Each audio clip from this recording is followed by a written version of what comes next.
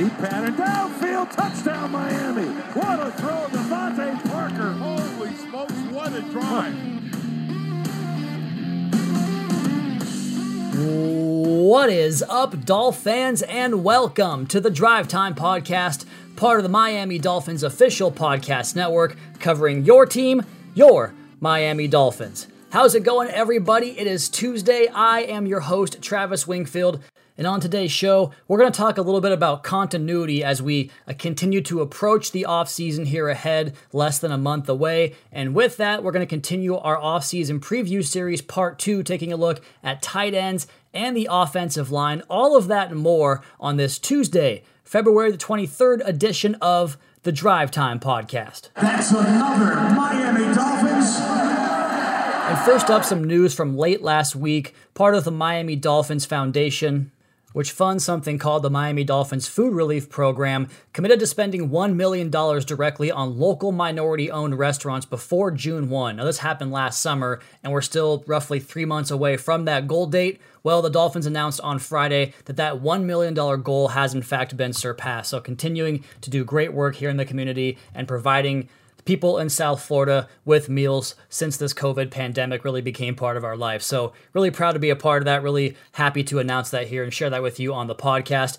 And some more cool organizational news here as we found out on Friday that our very own Jason Jenkins was named as a 2021 Black Men in Excellence by the Black Professionals Network for his corporate leader and community advocacy in the area of South Florida. So congrats once again, Jason. And of course, as always, thank you for everything you've done for me here with the Miami Dolphins. It's greatly appreciated, and it's cool to see hard work and just a great guy be recognized like that. So again, congrats to Mr. Jenkins. Now, on the Friday podcast, I had talked to you guys about going out to a restaurant for the first time and who knows how long. And of course, everybody else had the same idea that I did, as there was like an hour-long wait at this restaurant, my favorite restaurant here in my hometown back in Washington State. Went out with my brother, who lives about 45 minutes away. He drove up and we went out together. So a nice little family outing for the first time. My wife was doing something on her own back at the house. So got to spend some time with my brother over the weekend. And of course, everybody else had the exact same idea we did to go to this restaurant. So we had to put in for a reservation, which was like an hour long. So we basically had to wait an hour out in the car and just go find something to do. But we were so excited to get a chance to go out back in public and do that again. And they wound up seating us over in the bar section of this restaurant where there's no bar back there anymore. They don't actually have the bar service open. And they kind of like forgot about us. Like they didn't come back by for 20 minutes after they sat us at first. And they basically brought the food and didn't come back. And at one point the server had walked by and I asked for a thing of ketchup because we had French fries with these big burgers that we had. And I swear she heard me, but she walked by and ignored me. But still, beyond all of that, I was so happy to be out and to go have a drink with my brother and get some dinner. Was a lot of fun. Other than that, this weekend, watched, again, plenty of television. I found out that Boy Meets World is on Disney+, and that's a great find. Watch out with my daughter. She gets a kick out of just staring at the screen and watching things move around. But it was funny because I was watching it with my wife, and we saw like Mr. Feeney and Mr. Turner, the English teacher in the early episodes, and the Matthews, Mr. Matthews, Corey's dad, had like injured his back in an episode. And I was like, I find myself sympathizing with the parents now, opposed to watching this as a child and being like, what's going on with Corey and Sean? But now it's like, oh man, the parents are the more sympathetic characters in that show. So that was my weekend. I know not very much fun, but the big restaurant outing was my big thing. And then, like I talked about last week, the rest of the weekend, no football on, so not much to watch from that end, just the TV. I did watch the Heat beat the Lakers. That was a pretty fun game. We had that on our phone at the table, actually, at the restaurant watching that. So go Heat, and please hurry up and get here baseball season as well as the NFL offseason, because I'm still a little bit bored. All right, that was my weekend. Let's go ahead and get into it here and start with some league news, as we learned late last week that one of the teams in Miami's conference, the Indianapolis Colts, jumped off the quarterback carousel, as it were. Carson Wentz goes from Philly to Indianapolis to replace the retired Phillip Rivers, and we have our second big trade of the offseason already. Of course, the Matthew Stafford, Jared Goff, Rams, and Lions trade that was reported before the Super Bowl, so plenty of activity already going on. And there's a few ties to the Dolphins that I want to explore here with this and the idea of trades. But first, I just want to acknowledge that the offseason has always been a fun event for me as someone that follows the entire league with a very interested eye and has a strong feel for the roster of other teams, for instance, and the profiles of those players on the roster. Like, I watch a lot of football and digest a lot of information, so I tend to have a good feel for what's going on outside of the Miami Dolphins. And we talked on a podcast a week or two ago about the ability to utilize multiple avenues to improve the roster and how we saw that last year with the Dolphins draft class, of course. All the free agents that had a considerable impact on this team. I mean, consider Byron Jones, Emmanuel Ogbah, Kyle Van Noy, Shaq Lawson, all in their first year with the team. And they are part of a scoring defense that finishes 6th in the league in that category and really had a big improvement from 2019. And more on that in continuity here in just a moment. But in addition to the draft and free agency like we see Miami use, they've also used the waiver wire to churn the roster, to find a piece like Zach Sealer on your defensive line. We've also seen them utilize the avenue that makes up the larger point here, the trade avenue. And for my money, the NFL offseason, great as it already was, over the last, 4, 5, 6 years or so, where the league as a whole seems to have embraced the art of the trade, and it has thrown this element of chaos into the roster building portion of the calendar, as I like to call it. And how much more fun has that been as a football fan? I mean, free agency, the draft is great, but when you get random news on a Tuesday about a trade, I mean, that's time you can spend on social media. You can go and comment on it and get engaged in the conversation, and then consider how it has an impact on your team around the league. It just makes a lot of fun. Like, it's fun to watch other teams make deals, and it's certainly a lot of fun to watch how Chris Grier and company use their capital at their disposal to improve this Dolphins roster. A trade, for instance, like Lynn Bowden last September, the acquisition of the third round draft pick of the Raiders, who comes over to Miami for some draft pick swaps. So that's my, I suppose, monologue on how an already great part of the NFL calendar has gotten even better in recent years. And the more focus point here, what we might be looking at from a continuity standpoint this year across the league. I think it was Adam Schefter who said he could see as many as 18 teams with new starting quarterbacks from last season in the NFL this year. Now, this current Dolphins team is one that knows all about the acclimation period, right? We've seen considerable roster overturn since Brian Flores arrived, and not just strictly specific to the top part of the roster with the first-round draft picks, the premium buy free agents. I mean, take it from someone who wrote a daily news piece 5 days a week last August during training camp, when the Dolphins would scour the waiver wire and constantly churn that bottom part of the roster, and they'd eventually even bring guys back, too, in some instances. Like, for instance, Javaris Davis was signed in August. He was let go and then brought back, spent time on the practice squad, and now he's here on a futures deal. The point is, they've done the due diligence on getting their guys on a lot of players, and that bottom part of the roster continues to overturn. And wouldn't you know it, this team found itself playing its best football as the season went along. Of course, we know now about the 1-3 start. The defense allowed some of its higher point totals of the season in that first month, with 31 points allowed to both Buffalo and Seattle, and they would go on to allow just 31 points 2 more times over the next 12 games. So a drastic improvement that way by the defense. We saw the offense hit strides as experience kind of continued to accumulate there. Like, for instance, Robert Hunt, we've talked about his 6-game finish to the season at that right tackle position, how he continued to grow and get better. Austin Jackson playing some of his best ball after getting back from that injury that knocked him out for a few games in the middle of the season. So now, after plenty of work done to the roster, the 5-win improvement from 2019, while a lot of these rookies stacked up snap counts and a lesson with each and every one last season, right? Every snap count's a chance to learn a lesson and a play on tape to go back and look at.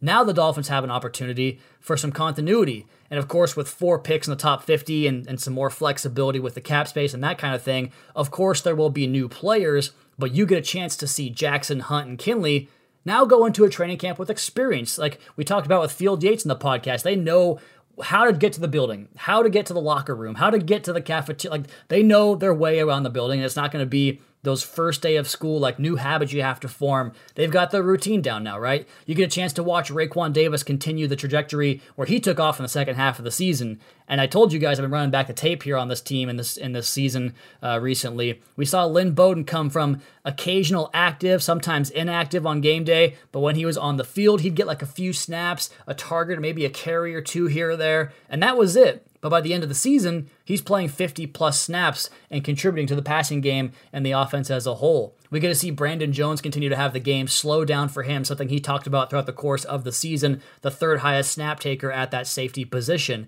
With his studious nature that we've covered on this podcast on MiamiDolphins.com, that he's talked about himself at press conferences and the like, you have to imagine that only continues. And that list goes on and on and on.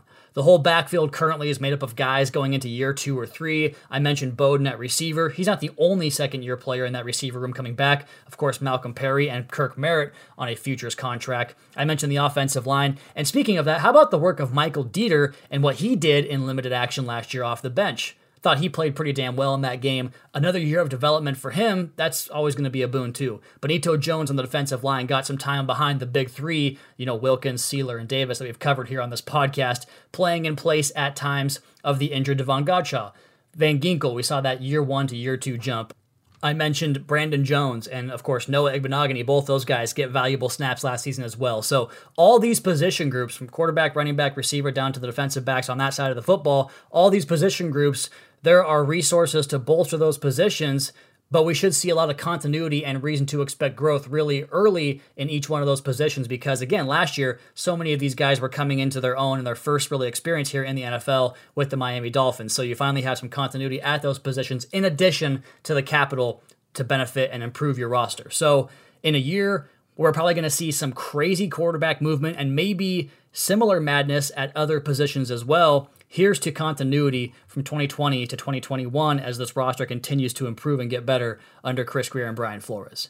And as I almost forget here, a footnote to the whole idea, the impact of the draft. The way the veteran quarterback market shakes out always shapes the way the draft takes hold, right? It's going to change the way teams will approach their draft if you get a quarterback compared to if you don't get a quarterback that you're happy with going into the season. And with a third pick this year, it's conceivable that when the Dolphins pick comes up, they could have the pick, the non-quarterback pick of the litter could be at their disposal. We've seen quarterbacks go 1-2 in the draft a lot before, and then at that point, how much value does that pick have? It's all going to be connected, and it's all going to be fascinating, and it starts here very shortly. We are getting very, very close to the start of the new league year. All right, let's go ahead and get into the offseason preview, our second part here, and let's remind the folks out there that these are the opinions of yours truly and in no way reflect the team's opinion. Capiche on that? All right. So on Friday, we did the quarterbacks, running backs, and wide receivers. If you missed that episode, go ahead and give us a quick pause. We'll wait for you. Listen to that episode, then come back and finish up this pod.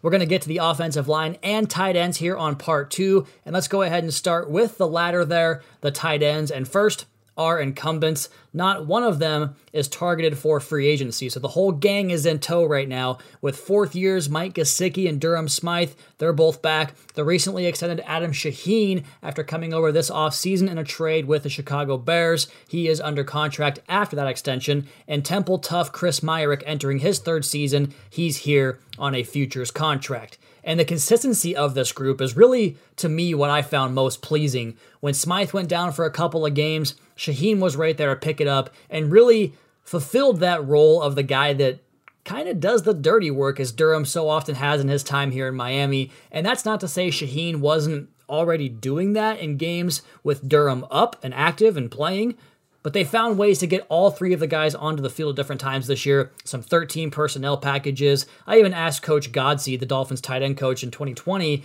about being able to utilize 13 personnel and go empty from that grouping, which they did a couple of times, and he just said that spoke to the versatility of all three of those guys. Of course, plenty of 12 personnel and tons of good dig-out blocks, second-level blocks, and chips from these guys. I really enjoyed watching their work in the running game this year. And then, of course, there was Mike Gesicki, and another year of really top-end, tight-end production, say that 5 times fast, in the passing game. And, of course, the room as a whole set franchise records in receptions and yards and tied the franchise mark with 11 touchdowns, 91 catches, and 1,061 yards for good measure on those franchise marks. Gesicki chipped into those numbers a lot. 53 catches was 12th most among tight ends in the NFL. His 703 yards were 4th most among all tight ends, and his 6 touchdowns were 10th best at the position. And as he goes along, he just gets better at the little things that make his game continue to grow and improve, like fighting through contact at all levels of the route and maintaining his balance, fighting through a podcast when your toddler is screaming downstairs, high pointing tough catches, getting more and more involved as a blocker and making himself dual functionality as all these tight ends are. So you've got the absolute weapon in Gesicki, two stout blockers who can catch a pass in the flat and then run somebody over. We saw Adam Shaheen get nominated for Angry Runs this season by Kyle Brandt on Good Morning Football. Not to mention big-time special teams contributions. We've heard from Coach Crossman, Dolphins special teams coordinator, the challenges they have of replacing Durham Smythe on special teams when he's not available. And then, of course, Chris Myrick. He made his NFL debut this last season, a nice, well-rounded tight end room there for the Dolphins. Now, should the Dolphins explore the market? What's out there? Glad you asked. Let's go ahead and start with Pro Football Focus's list of their top 150 free agents. Plenty of good tight ends on this list. Hunter Henry checks in first at number 10 overall out of the Chargers tight end. A great player who's missed a lot of games in his career, but it looked like he was back to his form in 2020 with the Chargers after a 2018 ACL tear. 2019, the first season off that big of an injury sometimes takes some time to regroup and get back to the mental reps and the mental fortitude and the physical strengthening of that ligament. So he looked like he was back in full force in 2020. Jonnu Smith comes in at 32 on the PFF top 150 free agents. One of my favorite players in the league, man. I can't imagine such a good young player who's integral to that play action heavy attack they use there in Tennessee. Gets out the door. Guy averages 6.8 yards of yak. Remember, this is a tight end, 6.5 yards, or 6.8 yards rather, after the catch on average. Gerald Everett is next at 49, a move tight end, athletic guy that's averaged more than 5 yards per catch in his career with 30 broken tackles on 130 catches. He's basically a broken tackle every, I'm no mathematician, but what is that, 4 1/4 catches? Athletic and dangerous with a football in his hands. Gronk comes in at 63, of course, came out of retirement to be with his boy Tom down in Tampa Bay, signed that 1-year deal. We'll see where he winds up after the Super Bowl run. Jared Cook, number 79 on this list. This guy has produced a ton in this league, 34 years old, but still getting it done in the NFL. Anthony Firkser, another Titans tight end at 112, checks in next. He moved all over that Arthur Smith formation once again. You got H-backs, inline blockers, guys flexed out wide, making, different formations out of similar personnel grouping, and he's big enough at 246 to do some of that dirty work as well. So pass catcher, well-rounded tight end there. Trey Burton also on this list. Dan Arnold also on this list, who had a nice year with the Cardinals last year after coming over from the Saints. They round out a pretty solid group of potential free agents there on the Pro Football Focus top 150 free agents for 2021. Then we look ahead to the draft in April, and I don't think it's hyperbolic to call Kyle Pitts the best tight end prospect since at least Vernon Davis. He moves like a gazelle. He can burn good SEC cornerbacks on double moves. Cornerbacks, SEC, on double moves with suddenness, deception, and just great overall route running. He can posterize anybody by winning with body position. He was a production machine at Florida and just an utter matchup nightmare for whichever defense is going to face him because of the ability to play all over the formation and just give mismatches to safeties, corners, linebackers, you name it. And Pitts is going to be interesting in the sense that he challenges conventional norms. Like you usually say, the tight end position isn't one that comes off the board early, right? But some folks think that he is just the best non-quarterback in this class in general, and that's really saying something. But as we mentioned conventional norms, there's nothing conventional at all about this kid. A lot of draft pundits are using wide receivers as their comp for him. He's going to play all over someone's formation and make tons of plays in this league. He is the 4th-ranked player on the Draft Network's big board. Up next among tight ends is Pat Freiermuth, who's 33 on their big board, another pass-catching tight end, but he has the frame and mindset to really develop his ability as a blocker as well. At 6'5", 250, he had a nice career at Penn State. Then Brevin Jordan is next for them at 36 before a big drop in rankings on TDN. And Canes fans are familiar. Another twitched up athletic mismatch who can hit the big home run ball down the field and make big plays after the catch. The type of guy you can put on the field and really seamlessly transition from personnel groupings because of his ability to threaten the defense once again from multiple alignments. So he's 36, Brevin Jordan out of Miami. And then at 91, the next tight end, their 4th tight end, comes on their big board rankings. Tommy Tremble out of Notre Dame, Hunter Long out of BC, Trey McKitty out of Georgia, and then Kenny Yeboah rounds out the tight ends in the top 200 on the Draft Network. And that last name there, he played in the Senior Bowl, Kenny Yeboah out of Ole Miss. I'm intrigued by his game, 6'4", 250 pounds, and wouldn't you know it, athletic as all get out, exceptional body control, and he produced big time for an Ole Miss offense and did a lot of that working in line as well as down in the red zone. So a classic F-type tight end there from what he showed on tape. So that's the tight end position. Let's go ahead and finish up the offense here on the offseason preview, part 2 of 4 parts here on the Drive Time podcast with me, your host, yours truly, Travis Wingfield. We're going to finish up this with the offensive line before we get to the defense later on down the line. Either this week or next week, we'll see what the podcast schedule looks like. But that's your tight end group. Let's go ahead and get inside to the beef, the offensive line and area. We saw sweeping changes on this roster last season, and let's go ahead and start with the incumbents. And the scheduled free agents, there's 3 of them, all unrestricted. Julian Davenport, Adam Pankey, and Ted Karras. And Pankey got some snaps in heavy personnel last season, as did Davenport, but he also filled in for Austin Jackson when Jackson went down in that Seahawks game. And then Ted Karras, who played every single snap this year for the Dolphins at center, and just one of my favorite interviews every time we got a chance to talk to him. Really nice and easygoing guy, team captain for the Dolphins up front. He is scheduled to be an unrestricted free agent. As far as the guys under contract, the incumbents heading into 2021, we know about Austin Jackson, the 3rd youngest player in the National Football League last year, and we know about his story by now about how he didn't have the offseason, his final season at USC, and he worked together, get his weight back, get his strength back, and we saw the athletic build of Austin Jackson, I thought, all year long with how quickly he gets into his pass sets and how you can slide protection away from him because he does have that two-way go type of responsibility where he's athletic enough and has the footwork good enough to handle a pass rusher, threatening upfield, coming back underneath where you don't have the inside help of the guard because you slide protection away to a possible blitz to the other side of the formation. Whatever it might be, Jackson has that makeup, of course, is what made him, that skill set is what made him the 18th pick in the draft last year. So I can't wait to watch him develop and just get better and better. Same as this is the case with Solomon Kinley, who had 8 games last year with a goose egg in the pass protection department as far as pressures allowed on the quarterback, and we talked all season long about how he would punish dudes and play through the echo of the whistle.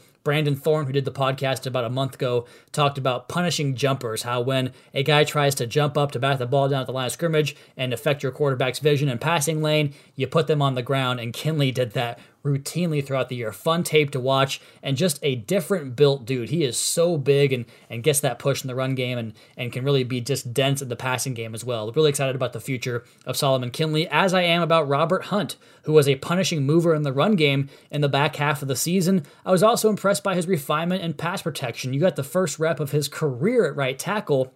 He played some heavy personnel, but his first actual pass set where he's not in there to go bowl somebody over at the line of scrimmage, he goes up against Eric Armstead and looks like a veteran handling a really long-armed, strong, just dominant pass rusher there in Armstead. So those 3 guys growing and developing together, and the way they kind of work together in terms of they're all very big, they've got loose hips and loose feet that can really help them get to second level and make those second level blocks and get that push in the running game too, should go a long way as they develop with rookie quarterback Tua Tagovailoa, all 4 of those guys in the same class coming along together. Then we go to the veterans of the group, and Eric Flowers, who prior to the injury, I thought he was one of the most consistent players along that offensive line all season long, played really good football, people mover, man. So many touchdown runs were off of his butt down in those goal line, short yardage situations where the Dolphins would punch it in over the goal line for 6, coming off that left guard spot with a lead block by someone like Christian Wilkins or something, but you always had Flowers in there turning guys out. He also was fun to watch on tape because he would bounce up and go pick up his running back downfield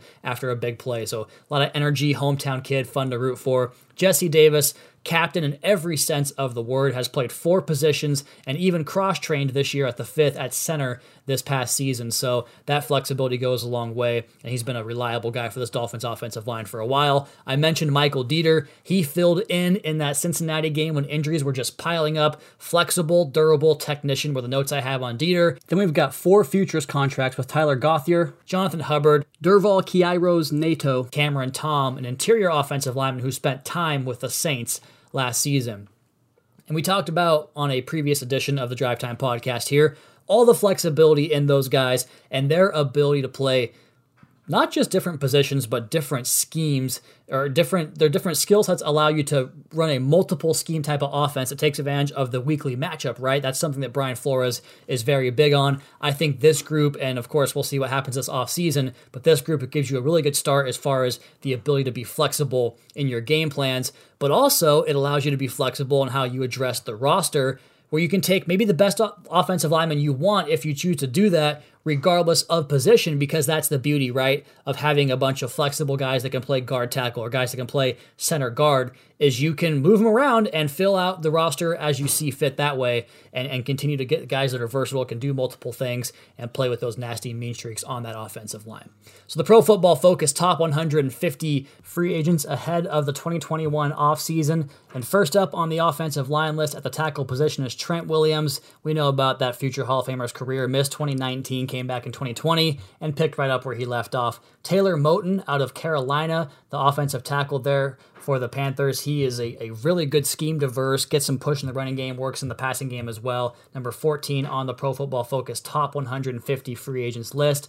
And you'll see a theme here of guys that are into their mid-30s that continue to play well, like number 33, Russell Okung. He's been getting it done forever, and that's just like a trend in the NFL nowadays. Older tackles can play into their mid to late 30s, like Alejandro Villanueva from Pittsburgh. And PFF wrote there's immense value in solid mid-tier offensive linemen, and that's exactly what Villanueva has been throughout his career. He's graded between 74 and 82 in each of his last 5 seasons. He ranks in the 54th percentile in PFF pass blocking grade and 46th percentile in pass blocking grade on true pass sets during that time. So they like him as a good free agent value buy. Darrell Williams is next on their list. He went from Carolina to Buffalo under Sean McDermott and had the best year of his career in 2020. Kelvin Beachum, another example of a 30s tackle getting it done still today. And then also in Pittsburgh, speaking of Villanueva, Matt Fiedler started for the Steelers last season, and he can play either tackle position, so he has that swing tackle ability. And then Mike Remmers, Cam Robinson, Cameron Fleming, and Ty Nsekhe round out the tackles on PFF's top 150 free agent list. But this year's draft class is absolutely legit, and a lot like the receiver position where these last 2 years have just been absolute boons of talent influxed into the NFL. That's the same deal with the offensive tackle group, man. Last year was a great class. This year's looks just as good. And let's go ahead and start with the tackles in the draft. And a lot like the tight ends were all pretty much athletic freaks out there, these tackles have such mean finishing type of temperaments that I just love to watch. And it starts with Penei Sewell out of Oregon. And this was a kid that was dominant his first day on campus as a true freshman. And he's still just 21 years old, already 6'5", 325, well-defined, just looks the part. Typewriter feet with, talked about the Austin Jackson ability to be athletic, to get inside, outside. This guy can do that as well. He has that just rare, nasty streak as well to finish plays. He's a rare offensive tackle prospect. He's number 2 on the Draft Network's overall big board. Number 9 on their board is their second offensive tackle, Christian Darrisaw out of Virginia Tech. And again, finishing. You watch this guy get out in space at Va Tech, just bullying people, 2 people at a time, getting his hands on multiple guys and making an impact that way. And he also is pretty good in pass protection out there at left tackle as well. Rashawn Slater out of Northwestern, number 10 on their big board. He did not play this year like Penei Sewell. Both of those guys opted out. But Daniel Jeremiah has Slater as his top offensive tackle in this year's class. He is really, that same mold. Like if you're going to be top 10, you better be athletic and be able to move guys in the running game.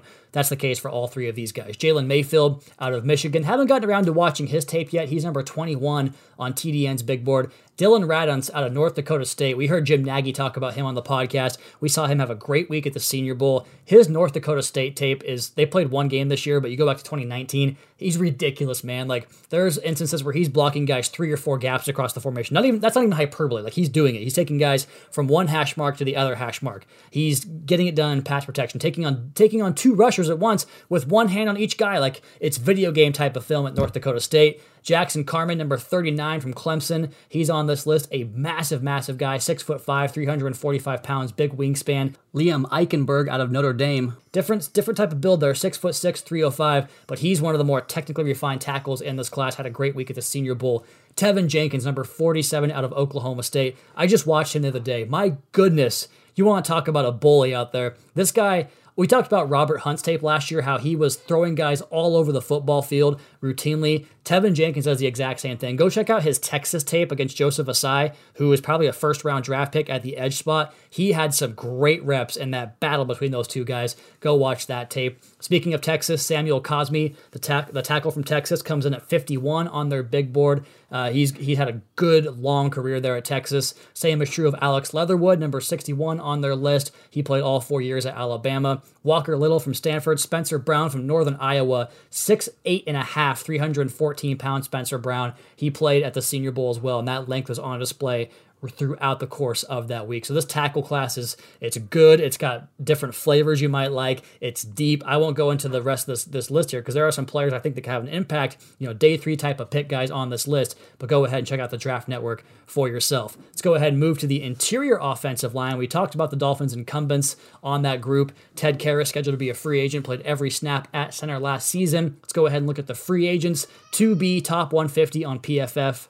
And we'll go ahead and finish up this part 2 off-season preview edition here of the Drive Time podcast with the interior offensive line. And we start with number 9, Brandon Scherff from Washington. He was a free agent heading into last offseason, but he got hit with the franchise tag and then just went out there and killed it once again, as he has done his whole career. The former number 5 pick in the draft has lived up to that billing every step of the way. And next on this list is another guy who was scheduled to hit free agency but got hit with the franchise tag before that could happen, in Joe Thuney out of New England. And both those guys, Scherff and Thuney, were bells of the ball last year, and that's kind of an idea of how free agency works in the NFL. This list looks great on paper right now, but it'll get picked clean by franchise tags and extensions before we actually get to mid-March. But Joe Thuney, 5 years in the league, has never missed a snap. He's as good and as durable as they come. Now, the 26th player on their list is our next offensive lineman interior, and that's a center in Corey Linsley from Green Bay, one of the top centers in the NFL.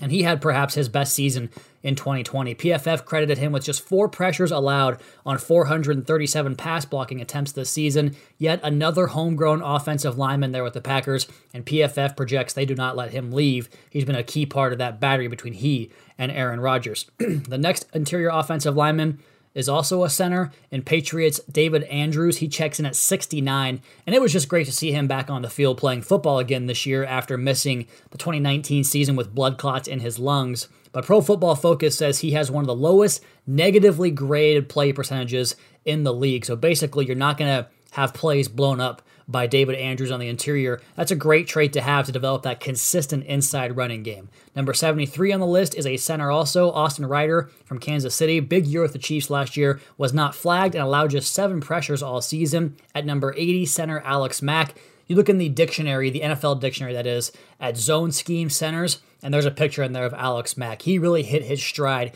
in that Shanahan Falcons offense for a number of years there. He was with Shanahan in Cleveland as well. And even though he's entering his age 36 season, this guy can still play football. And then there's Ted Karras checking in here. He allowed just 11 pressures for the Dolphins this season per Pro Football Focus. We finish up here with the interior offensive line draft class, and the Draft Network's top rated interior offensive lineman played tackle in college, and Elijah Vera Tucker from USC. Now, people love his quickness, his ability to get out in space, his ability to kind of pop the hips and get leverage in the blocking game that way, a zone type of run blocking game that way, and he's a really, really good player. Now, Wyatt Davis out of Ohio State is next on their list at 31, and he is the opposite. He's a mauler, a mean guy that's going to mug you, run you over, and just get consistent push. He's got NFL bloodlines, plenty of snaps, lots of experience, kind of a plug-and-play type of guy in Wyatt Davis, and the same could be said of number 58 on the list, their third interior offensive lineman.